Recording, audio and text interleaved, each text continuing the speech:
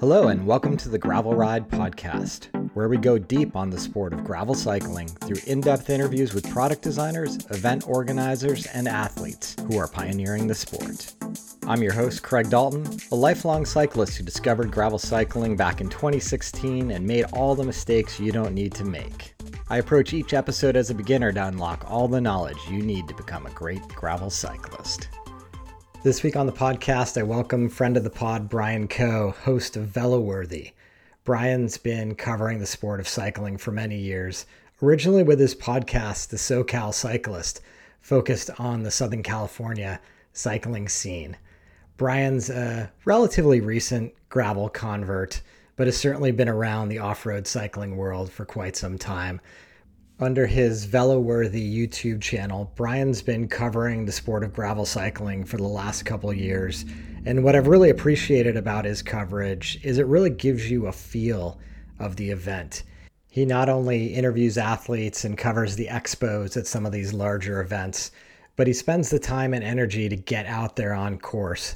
So if you follow him on social media, you can get some of those great real-time updates right in the middle of the events that he's attending. So super excited to catch up with Brian and have you get to know Veloworthy.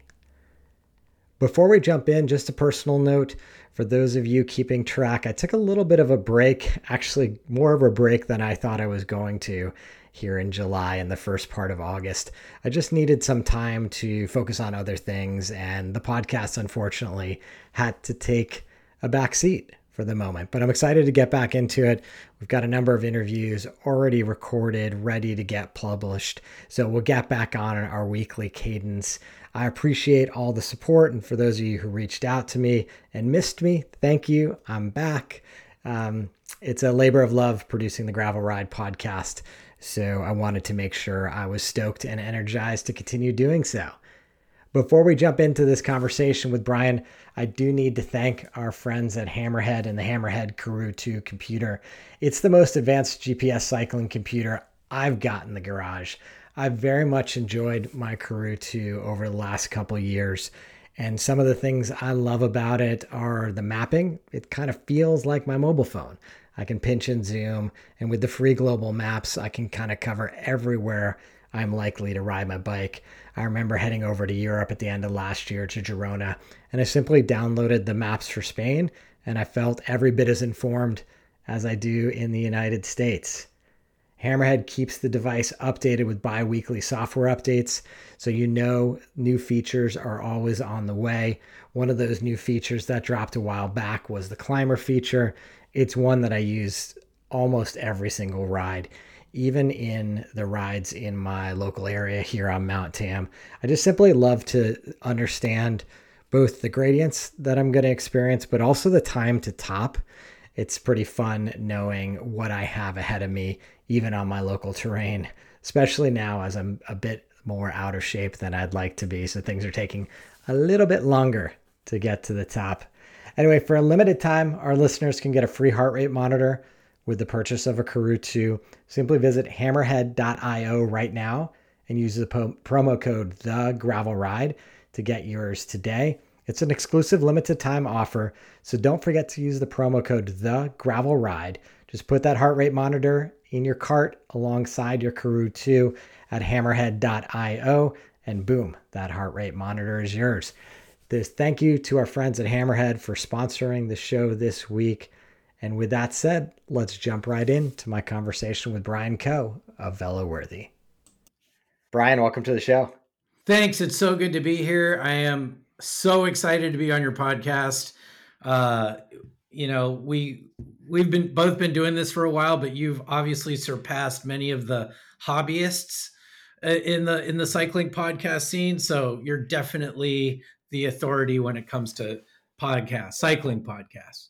I appreciate it. And, as we were reminiscing offline a little bit, your original podcast, The SoCal Cyclist, was one of those that was in my steady rotation as I started getting into listening to podcasts and thinking about doing one myself. Well, thanks. Do I get a royalty from each episode? Well, you know how cycling media works, so you can get a royalty, but it's not going to do much for you. Yeah, it'll be fractions of a cent, I'm sure. Exactly. Hey, Brian, as you know, we always start the show. I love to learn, like, where'd you grow up and how did you find cycling originally? Ironically, I'm kind of before Veloworthy was known as SoCal Cyclist or SoCal Cyclist Podcast, and I've ridden all over Southern California, LA, Verdugo Hills, San Diego mostly. I'm based out of North County, but I actually grew up in Northern California, Okay. where I think I'm a little bit biased. I think Northern California, when I was growing up, had a bigger and more robust cycling scene than Southern California, which was mostly crit heavy. So I grew up in the flat heat of Sacramento. Okay. And, I think when I was probably 2 years old, my dad took me, my brother, and all my cousins to this grassy park area called Ansel Hoffman Park and just said, I'm going to teach you all how to ride a bike in one day. And we just, the age gap between me and my cousins is about 5 years, and I was the youngest. And we all learned the exact same day how to ride bikes. And then, so like 6 years later, I entered my first bike race. I was 8 years old, and it was Okay. a BMX race, and I just loved it. BMX was very, very big in the '80s, and the movie E.T. had just come out, and there's a scene where they take E.T. on the bike, and they're like going down the hills and stuff. And I wanted to be Elliot from E.T. I even remember wearing a red hoodie with the hood on, just so I could pretend to be Elliot from E.T. And then when I was 9 years old, I got introduced to road cycling by my cousins, and they all took this trip on the bike from LA to San Diego. I was too young to go. So I Okay. was there, but my brother and my cousins, three of them, all went. And they were, 12, 13 years old, Amazing. and they all did it. And then since after that, I was like, I got to get into bikes. Luckily, there was this race. It was the biggest race in America at the time, equivalent to like the Tour of California was. It was called the Coors Classic, and it went through my town. And it was the first time I actually got to meet Greg LeMond in person.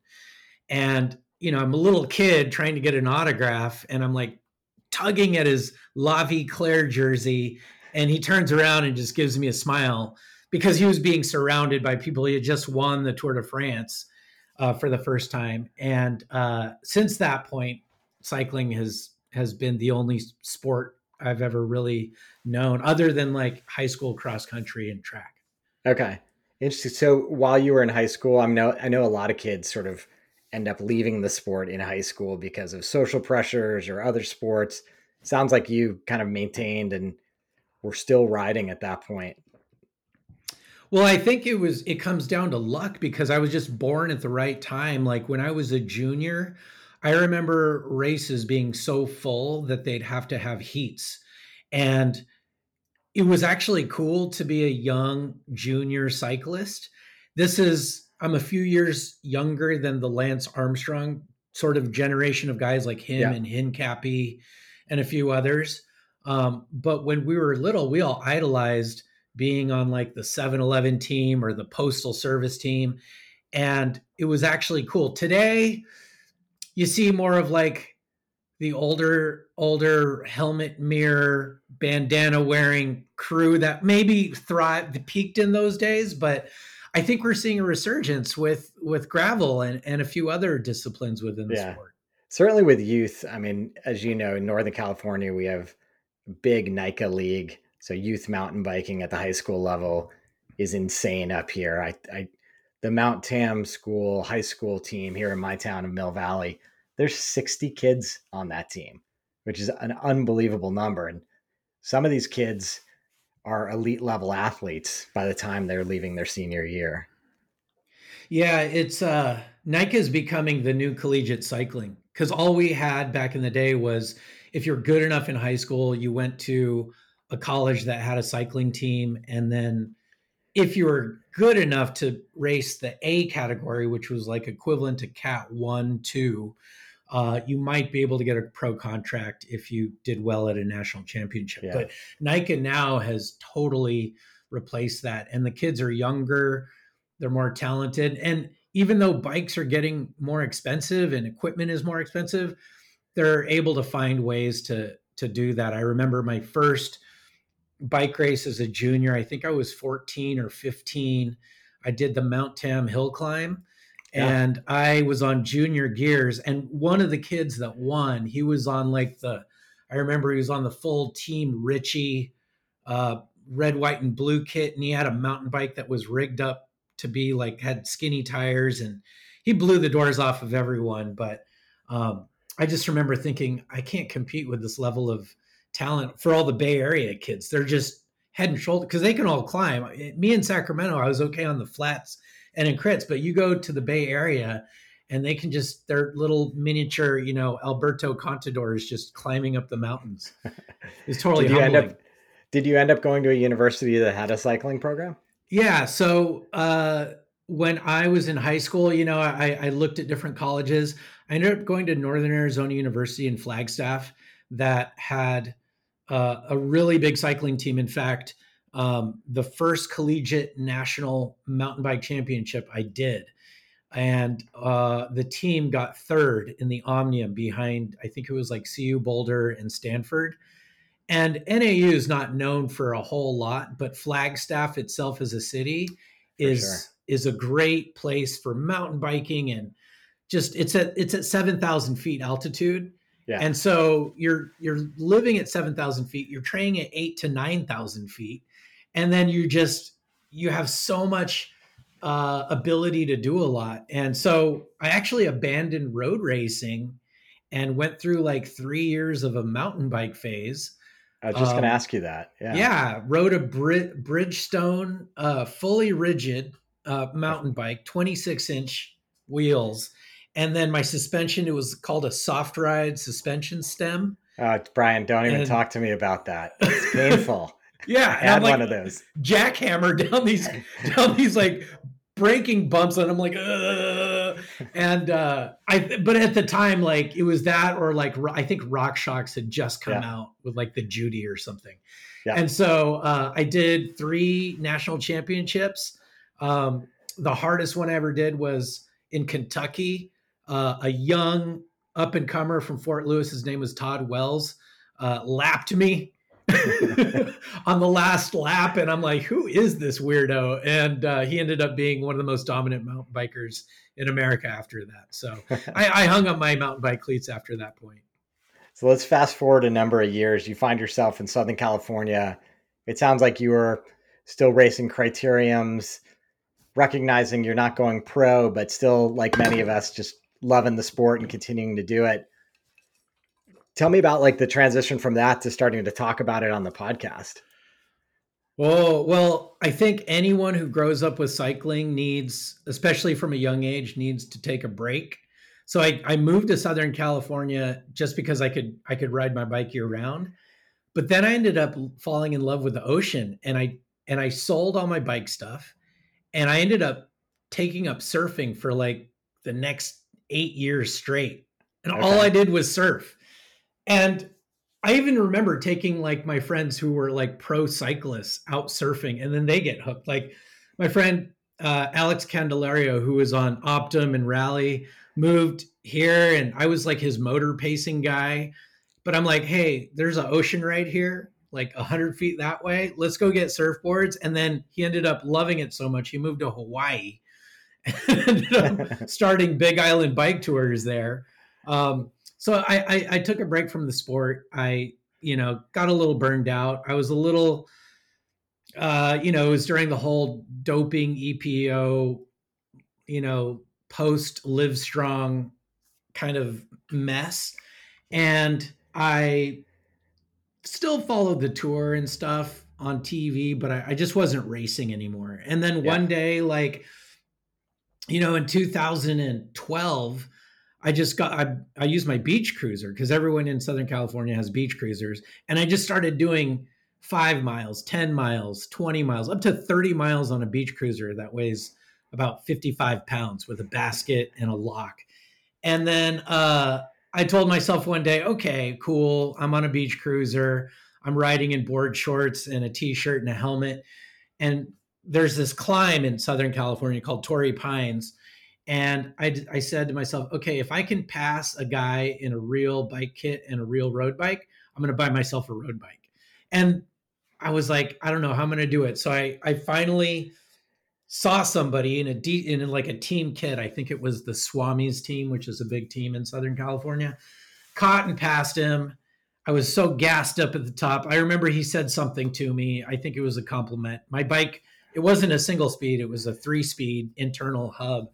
And then next day I got a road bike and started racing. And then the first crit I entered, I think it was like Masters. I got 13th place.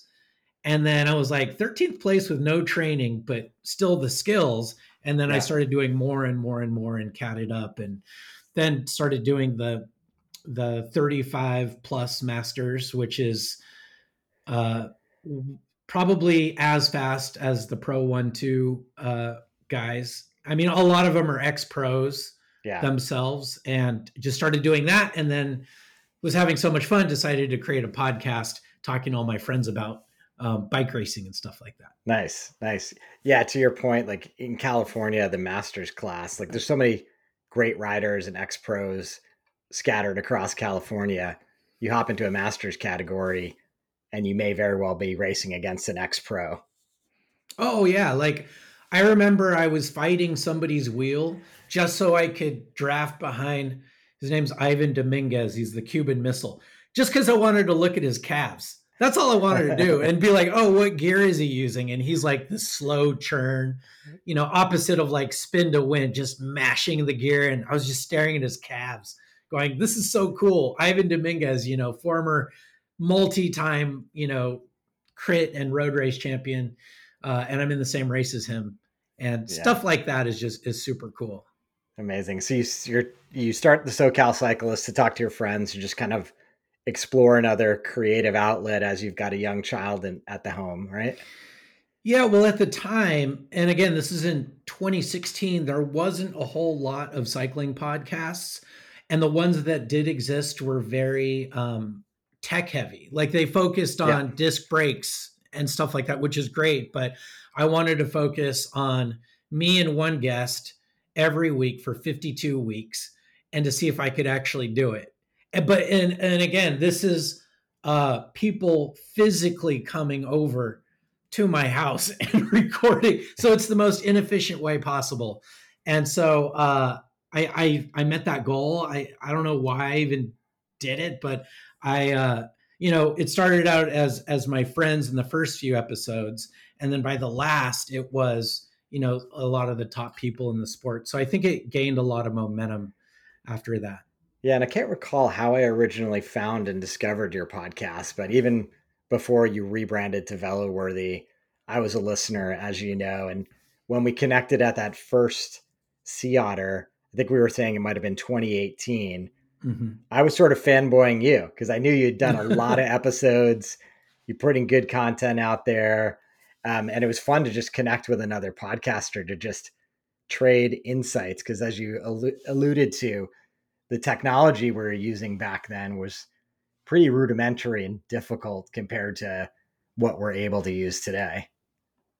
Yeah, you're right. Like whenever we record or put something out there, not just in podcasting, but in videos or anything, all you're staring at are numbers. So when you see somebody in person, you're like, oh, wow, somebody actually, this isn't all just a facade. Like somebody actually is listening and we're talking about it in person. So I think that's so cool. I mean, to this day, most recently I was at Unbound, um, and I was so flattered and kind of validated that people would be like, "Oh, I watch your race coverage or your YouTube channel," and it just kind of blows me away. And I'm like, "Oh, really? You watch it? That's cool." And then they talk about it and stuff. So it still blows my mind, and I love that kind of thing. It's cool. So, so it's interesting in talking and getting a little bit more of your backstory to learn that you had that mountain bike period in your life when you were back in Flagstaff. Then you come back to the road, doing your thing, start podcasting. COVID hits. I know you decided to kind of put the brakes on the podcast for a little while. I'm curious, in that sort of interim period from 2020 to now, it sounds like you've really kind of discovered gravel as being something that both suits you kind of professionally with what you're doing with Veloworthy, but also just liking the vibe of the community and the style of riding.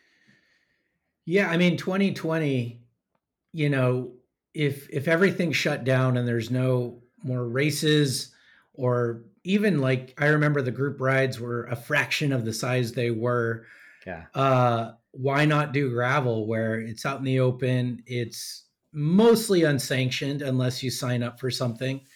And I think the timing of everything just kind of worked.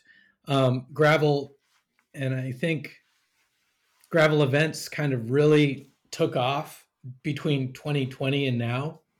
And I think it appeals to so many people, including myself, because the rules are kind of unwritten. I mean, if I tried to do this with a road background or a road focus, it would be 10 times more red tape to go to an event, especially like a UCI World Tour event. Because I have gone to like the Tour de France and um, Amgen Tour of California, and just to go through those channels, it's very tradition based. Yeah.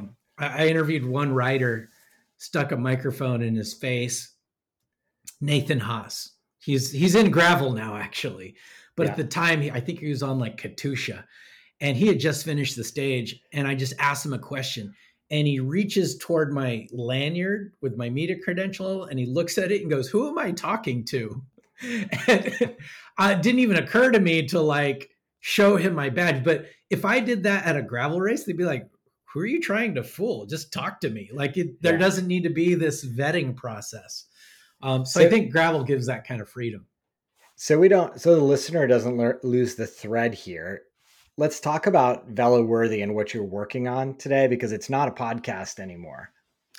No, God, I need to get back into podcasting because I miss it so much. And I'm so excited. Just being on a podcast like energizes me so much. But so Veloworthy is primarily a digital media brand where, for lack of a better term, I make videos and put them up on YouTube. But the thing about it is, I've found this weird niche uh, with my brand that not many other brands are doing. Um, you're either most people, if you're like Tyler Pierce, aka Vegan Cyclist, you're a vlogger, or you focus on yourself and your accomplishments. Other writers do that as well. Adam Roberge has his own channel, for example. Alexi has his own channel, for example. So if you're not that, you're either working for a media brand. So if you work for Envy or something, you're just doing Envy content at these events.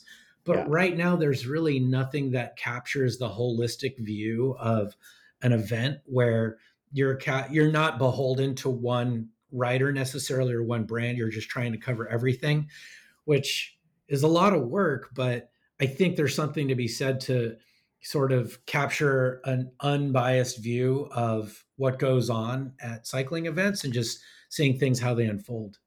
Yeah. I think that's the thing that I take away from your videos, is that you really do get the sense and feeling of the event. It's not an overly packaged, overly produced look at the entirety of the event.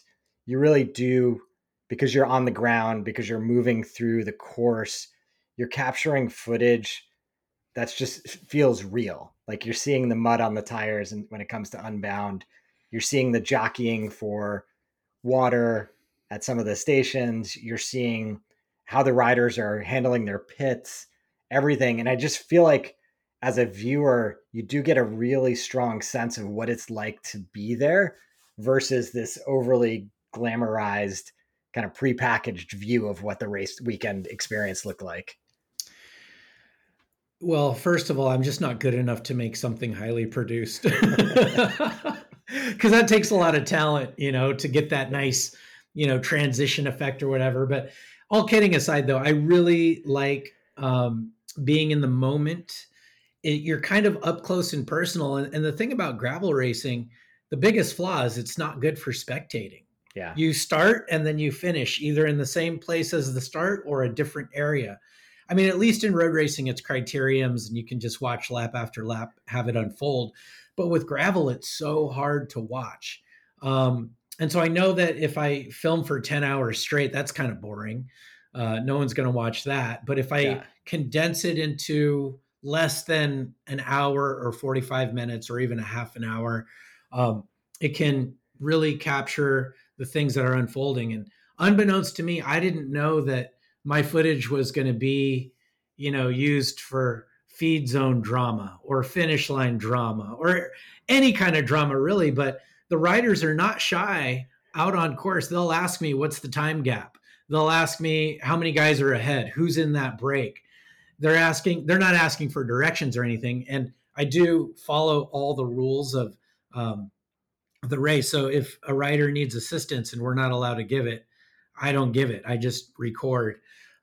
So I think the relationship that I versus a local news channel has, at least knowing and following the sport and knowing the riders and how it's unfolding and posting up at the feed zones, capturing what may or may not happen, whether people wait up or they just hit the gun and go for it, makes for good video. Yeah, and I think as a fan of the sport, your types of content just help fill the gaps. Like we might see throughout the day the social media coverage, but the clips are quite quick and much to people's chagrin because it's so hard to get coverage out there. You're just not seeing it in the way you want. So you don't necessarily understand what happened in the race until after the fact. And I was enjoying this morning watching your Unbound video because it just sort of added levels of detail and a little bit longer clips of content to really get a feel. Obviously many of us have read about the mud conditions in this year's Unbound. And it wasn't until I saw some of your video that I could sort of understand, oh yeah, it's that peanut buttery type mud where it looks glossy until you put your tire into it. And then it just sinks down a couple inches and it sticks to absolutely everything. Yeah, this year's Unbound wasn't necessarily the dirtiest, but I would say that section of mud made the race. I would say it determined who won and lost in that first 11 miles. But again, you can have the debate of you just got to be hard and power through it. And if everyone's going through it, then you shouldn't complain. Or do you reroute it last minute and make some changes so it's actually more of an open right where you're riding your bike, you're not running 5 miles, since most cyclists hate running anyway. But yeah, like I think, I try and show and capture what people would hopefully want to see. So it's stuff like the mud and the pit stops, especially this year, who's getting a bike wash, who's not, who's, there's a little section of Sophia that went through the pit stop and it got 2.5 million views on TikTok, just the 60 seconds of it, with people going everything from why can't she switch bikes to why does she need to power wash her bike at all? Like, so it's a lot of it is curiosity. A lot of it is, okay, this is what I heard, what happened. I want to actually see it. So it's hard to get in those areas though. And you've, through a lifetime of cycling and connections you clearly have a good rapport with a lot of these athletes. And it was interesting as that video opened up and you're speaking to some of the athletes. I thought that was cool. And then you do like morning of start line commentary. And I think there was one woman who said something like, well, I'm glad it's not raining right now, or it seems kind of dry. And I thought that statement is not going to live well. Yeah. Well, the thing is too, as much as I have, I think this is my 5th Unbound. Kansas is like Hawaii. The weather just changes on a dime. So it could be sunny, perfectly sunny, not a cloud, and then they just roll in. And a lot of people who aren't from Kansas just aren't used to that. Like even me, I should know to bring galoshes and a poncho with me and a plastic wrap for my camera. But I didn't because I'm like, oh, the weather looks fine, because we're in California. It rarely changes that drastically. So yeah, I think the relationship I have with the writers is solid. I try not to burn people for the sake of burning people. I had a good talk with some of the more well-seasoned journalists, and I said, when do you know when to publish something and when not to? Like in the case of Lance Armstrong, no reporter reported anything about him until only one reporter did, and then everybody did. And they said, look, if you want to burn somebody, you have to do it if it's for the greater good of the sport. So if you know somebody's doing something nefarious, like cutting the course or cheating or taking drugs or drafting off of a vehicle, you should probably document that and mention that and show that. Yeah. Don't not do it just because you're friends with them and they ask you not to do it. Right. Yeah, Which that makes is sense. always hard because you're like, okay, if I do this, that means you're never going to probably want to interview with me again. So that's something I have to decide on the fly. Yeah, that's the balance. You talked about sort of your efforts to make Veloworthy this video project that people can enjoy on YouTube. You also talked about how you've been excited about coming to gravel over the last couple of years. What does the summer look like for you? What are the types of things that you want to document this year? Well, I'm learning that I'm not able to sustain what I'm doing on Veloworthy unless we have an Unbound every single weekend, or at least a level of an event the size of Unbound every single weekend. Yeah. So I'm actually learning that, again, this is a complete shock to me that brands will actually reach out to me and say, okay, we want you to review this tire, or thinking that I'm some sort of expert just because I go to these events. But yeah, it's kind of cool. Like I'm learning the tech side of it all and doing videos where I'm reviewing saddles or sunglasses or something, where, in my opinion, I review something, say sunglasses, based on how they look versus like the technical prowess of it. And so that's always cool because it forces me to just expand what I'm doing. And you know, you have to have this healthy balance between what you're passionate about versus what people want to see. And if they don't line up, then you have to make some decisions. But when I'm interested in growing Veloworthy, it depends on how I define growth and what I want that to be. Because if I could be another channel where I'm just doing all tech. And some people love that. But for me, I like the human story. I like the human Yeah. drama of it all. Yeah. So I fun. personally think that's more interesting as well. Yeah. And then maybe show like what tires they're running at the Sure. same Yeah. time. Yeah. I So mean, it's not mutually exclusive. exactly. I mean, there's the personal element of like why I chose this tire for this particular event and why it was successful or unsuccessful as a choice. So what's next? So you're out at Unbound, and I know you'd mentioned to me offline that you've got a bunch of gravel events you want to cover this year. Yeah. So in between Unbound and the events I'm doing, I have this like glass wall on my wall here that I take a pen and write to. And I have like a whole video queue, and one's on doing a tire review, uh, a review of the new uh, specialized Crux gravel bike that I'm trying to convert into an all-in-one bike. Um, and then I have Foco Fondo in Fort Collins. I'm going to a small gravel race, but probably the most fun you'll ever have on two wheels. Whitney and Zach Allison put it on, and they have such a good pulse of what makes cycling events fun. Doing that, there's Leadville, which is mountain biking, but not super technical because a lot of the lifetime athletes do it. And then Steamboat SBT is the next week after that. And then there's also Montana, uh, Mammoth Tough. I'm sporting the Mammoth Tough t-shirt. And Love that then one.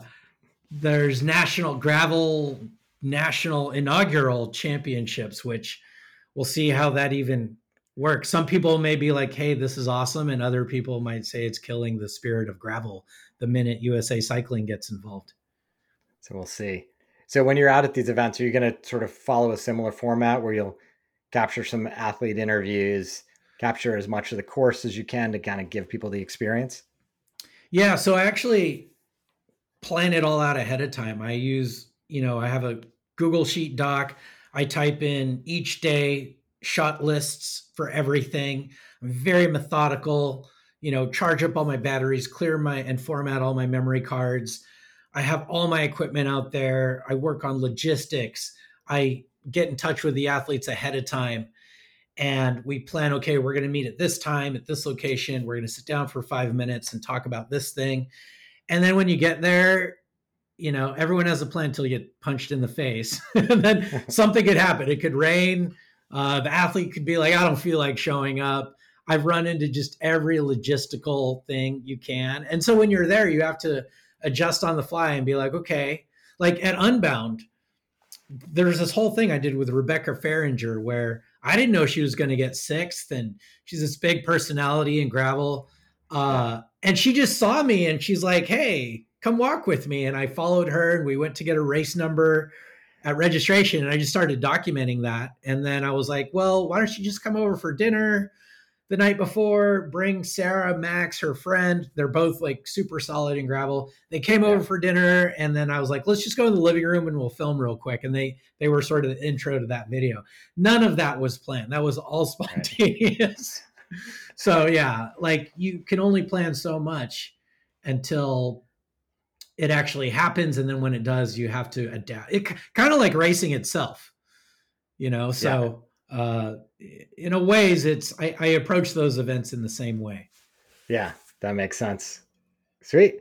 Well, I'm super excited to see all those events you're going to cover later in the year. I want to get more of the flavor. I've had Whitney on talking about Foco Fondo. I've had Jess Sarah and Sam Boardman on talking about Last Best Ride. I'm always curious to just kind of see on the ground footage of how those events will go down and what the experience looks like. Because I think at the end of the day, most athletes who aren't professional athletes, we've got limited time, limited budgets to get out there, and picking the events that are going to be the right vibe, I think is important. Yeah, and not every event needs to be documented in the way, say, Unbound is, because not every race is about even focusing on the pointy end, especially if it's a smaller event where people just kind of roll out. There's no neutral, there's no gun that goes. People just roll out and then they finish. They still ride hard. So I have to figure out a better way to tell the story, because if I just focus on the leaders or one guy or girl, that's just going to get boring. And because there's so much that happens behind that. Yeah. There's people on tandems and there's people on all kinds of weird, gravelly, custom steel, alloy, flannel, mustache, whatever. Like it's just, there's so much going on that I need to be able to capture that as well. Yeah, no, I agree. I mean, I think I've done an equal part of like pointy end of the race racers and mid packers. And I know it seems to be a growing trend, because I think at the end of the day, part of this quote unquote spirit of gravel is we're all participating together. So I tend to agree with you that the sort of flannel shirt wearing, mustached party pace athlete experience is every bit as valid to understand as part of, what the overall event jam is going to feel like as the pointy end. And in fact, probably even more so. Yeah. I mean, some people finish Unbound in 10 hours and some people finish it in 20 hours. So for the people who are finishing in 20 hours, they spent more time at Unbound than the pros did. Yeah. No, I remember back from my triathlon days at Ironman and thinking like, you have the pros finishing in whatever 7 or 8 hours. Then the person who's finishing in 17 hours, that is such a harder day. And I think that most of the pros would acknowledge that, saying like, they don't think they could even do a 17-hour day. Yeah. And the pros are asleep and they have their feet up and they've already had a couple of beverages consumed. I don't know. I've been last in bike races before. I've DNF'd in bike races. Uh, and I've been in bike races, road bike races, where I've come in, I'm pretty sure dead last, where they're like taking like the finishing barriers out. And I just kind of like hide. But in gravel, you see like at Mid South, they're celebrating and embracing whoever finishes last. Like at Yeah. Unbound, the XL winner, I think did it in, they finished on like a Sunday afternoon. They started on Friday. And they brought out everyone and sprayed champagne on them. And you just Nice. don't see that at other Yeah. events. I think that's the allure of the ultra endurance events that are prevalent in gravel, right? Because these are lifetime achievements to kind of do a 200-mile race or what have you. And yeah, everybody should be celebrated. Everybody should feel an immense sense of accomplishment for just having got it, getting across the finish line. Yeah, I met a volunteer who was doing the finish line like wet chamois butter washcloths, those yellow ones. And Yeah. I'm like, "Oh, where are you from?" He's like, "Oh, I'm from Florida." And I'm like, "You came all the way from Florida to be a volunteer, and you're not even writing the event." He's like, "Yeah, but being a volunteer gets you entry for the next year." So you're already doing prep well before you can even do it, because the lottery system is so random. But if you volunteer, you're guaranteed an Uh, entry, or if you're a vendor, you're guaranteed an entry. And people, I forget, travel just to volunteer. You would never see that. You would never see that at a crit. no, As much as not at all. I love crit racing, or you'd never see it at a road race where someone volunteers a year early just to just to throw wet rags on somebody just so they can race it the next year. That just speaks volumes. Yeah, it really does. It's Cool. huge. Well, Brian, I appreciate you coming on and sharing the story. I'll make sure people know how to check out the content so they can explore the Veloworthy YouTube channel. Thank you. And you know, I I I think that there's a lot of room to grow, not in terms of traffic necessarily, but in the way people like you and me develop within the sport. Like we don't have the advantage of being ex-professionals with a big following. So like if Peter Sagan wants to start his own podcast, we're just doomed. We just are. But I think we just grind it out. We're there, we're talking to people, we're learning, and we're creating, I think, a great space in the sport to have voices like these. So I really appreciate the opportunity to be out here and talking to you, because I just love what you're doing. And I love being able to share my passion for the sport. Yeah, amazing. Thanks, Brian. That's going to do it for this week's edition of the Gravel Ride Podcast. Big thanks to Brian for coming on the show, and big thanks to him for everything he does at Veloworthy. I very much enjoy seeing his content anytime he's out there in the field. Additional thanks goes out to our friends at Hammerhead and the Hammerhead Karoo 2 computer. Remember, use the code THEGRAVELRIDE at hammerhead.io to get a free heart rate monitor with your purchase of the Karoo 2 computer. If you're able to support the show, please visit buymeacoffee.com/thegravelride, or ratings and reviews are hugely helpful in our discoverability. So take a moment in your favorite podcast player, leave us one of those 5-star reviews, and share your thoughts. I love reading them. Until next time, here's to finding some dirt under your wheels.